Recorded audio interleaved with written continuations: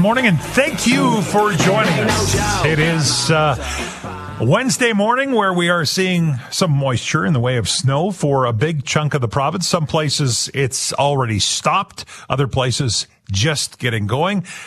Saskatoon and central Saskatchewan have been getting snow pretty much since the middle of the night, and will be continuing off and on for the next little bit. So accumulations in some parts of the province, 2 to 3 inches of snow over the next little while. Temperature-wise, though, staying fairly mild for the province for the week. We're seeing highs, most days around -5, -7, somewhere in there. It's just some moisture, which farmers are going to be happy about. There's no doubt about that. In fact, we're going to be talking with Sean Haney later this week from Real Ag on the Weekend. And Sean will follow through with exactly what we know farmers are saying. We definitely need to see some moisture. So getting a little bit of snow, knowing that we've made it through a big chunk of the winter without a ton of snow. In fact, without a ton of cold weather has been very, very nice. So we'll take it for sure.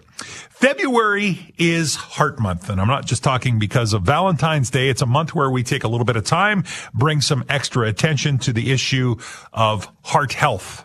We talk about heart disease, for example, which is the second leading cause of death in Canada, and the importance of taking care of your heart.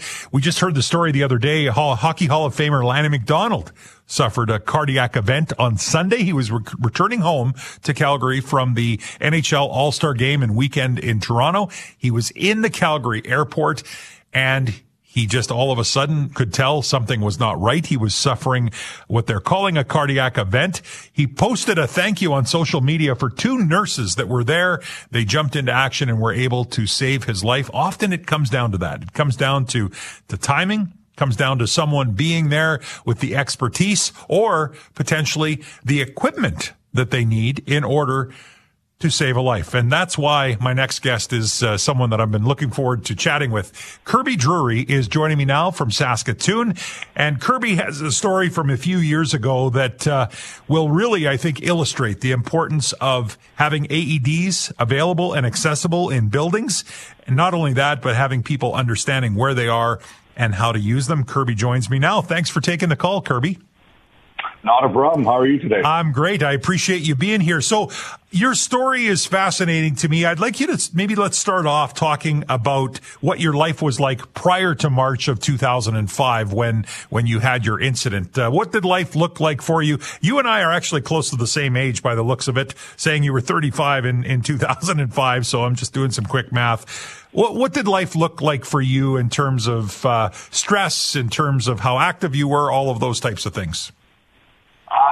Back in 2005, I was just getting into partnership with my accounting practice. We had bought a new house. We were just living a good life. I had 3 young girls. Everything was going really good, playing hockey, playing squash, doing other things, and just really, really enjoying life, not knowing what was coming. And so it was actually during a hockey game, is that right, in March of 2005 that things changed for you? Absolutely correct, yes. Yeah, I was playing. Walk us through that. What happened? Well, I was playing hockey out at Gemini and started feeling faint on the ice. And I was in the middle of tax season. I didn't think anything of it, other than I hadn't eaten that day and whatnot. So, and all of a sudden I just went down to my knees and fell on my face, and that's the last I remember until they revived me on the ice with the AED. And so the last you remember is feeling faint, and then your next memory is what? Were you still in the rink when you remember waking up? Yeah? Yeah, I was laying on the ice and thinking, okay, guys, thanks for getting me up again. Let's finish the game and get back to work. And they're all standing around you saying, Kirby, we're not finishing this game. Yeah, it was scary, and in talking to some of my teammates, it was really scary for them as well. So were you then? Did they call an ambulance for you, or did you? Yeah. How did you get to the hospital? Yeah, an ambulance picked me up, took me to the hospital, and they started, doing all the tests. My wife actually beat me to the hospital. She had heard through a friend's wife that I played with that it was going on, just got to the hospital and of course my age was quite the puzzle for them, because it doesn't normally happen to 35-year-olds. Right. So then it was just off to, okay, let's try to figure this out. And so what they found, you went through a whole bunch of tests. It actually wasn't blockages that caused your problem, was it, Kirby? No. It was my, and I'm going to get this wrong, but my lower ventricle was enlarged, and therefore the electronics in your heart weren't working properly. So it stopped my heart. So they think after a number of tests and everything, that it was just a virus got into me at some point in time. They don't know when, and it affected my heart. So I think they call it cardiomyopathy, correct? That's what I have, yeah. Yeah.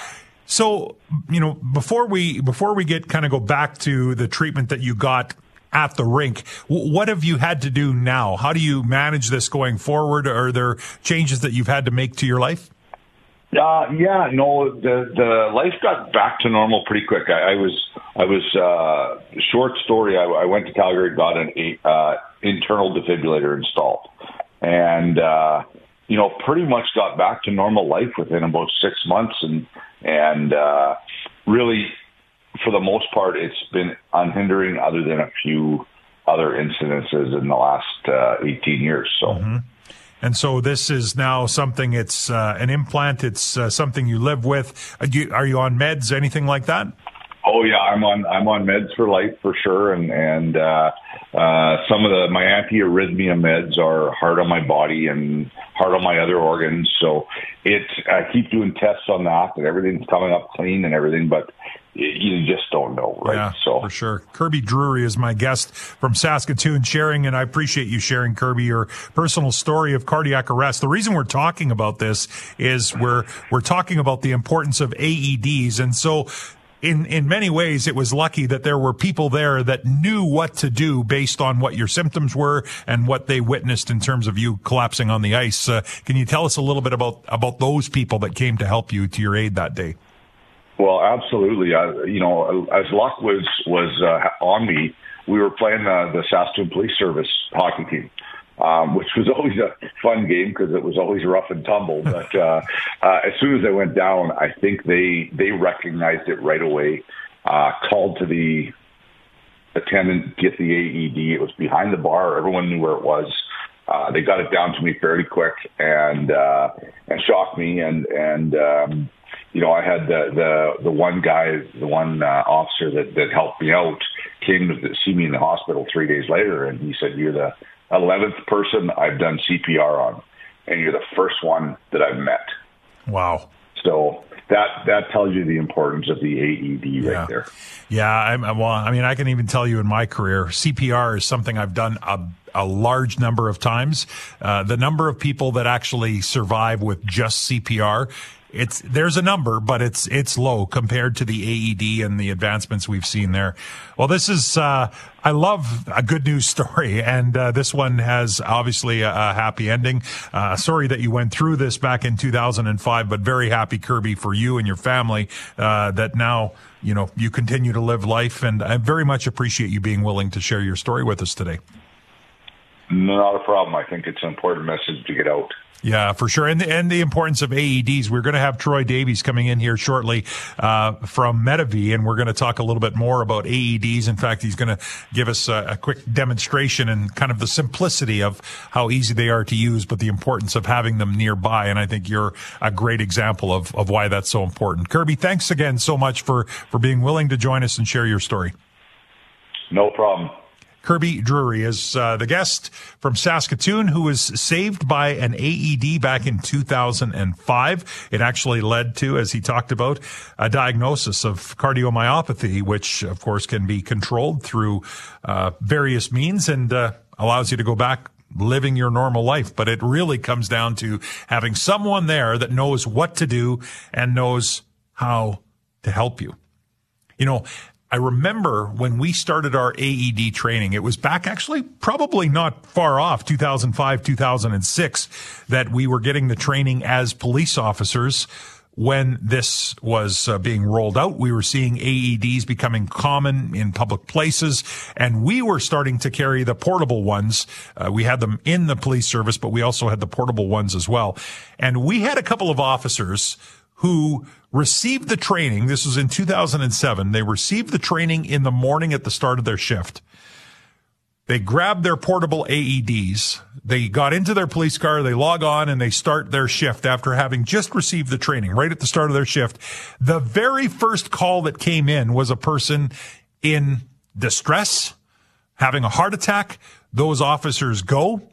They use an AED and they bring him back to life, and he is alive and well today. I think he's in his early 80s now, but this was some 16 years ago. In fact, both of those officers, when they retired, they both retired here in the last couple of years. I was lucky enough to be able to do their retirement ceremony, and we had this gentleman come in to both of their retirements, spend time at the retirement ceremony, shake their hands, and recognize the important role that they played in his life through the use of an AED. Absolutely can be life-changing. And so we're going to continue this talk. We've got Troy Davies, the Director of Public Affairs for Medavie Health Services West, who is going to be coming in. And we'll continue this conversation with a bit of an explanation as to how the machines work, because you often will see the sign as you're walking into, doesn't matter if it's a hockey rink, could be a bank, it could be anything. If there's an AED on site and you know the simple steps and how to use it, you could be the one that's the difference between life and death for someone if they have an incident involving their heart. So more on this and more on Heart Month when we come back on 650 CKOM and 980 CJME.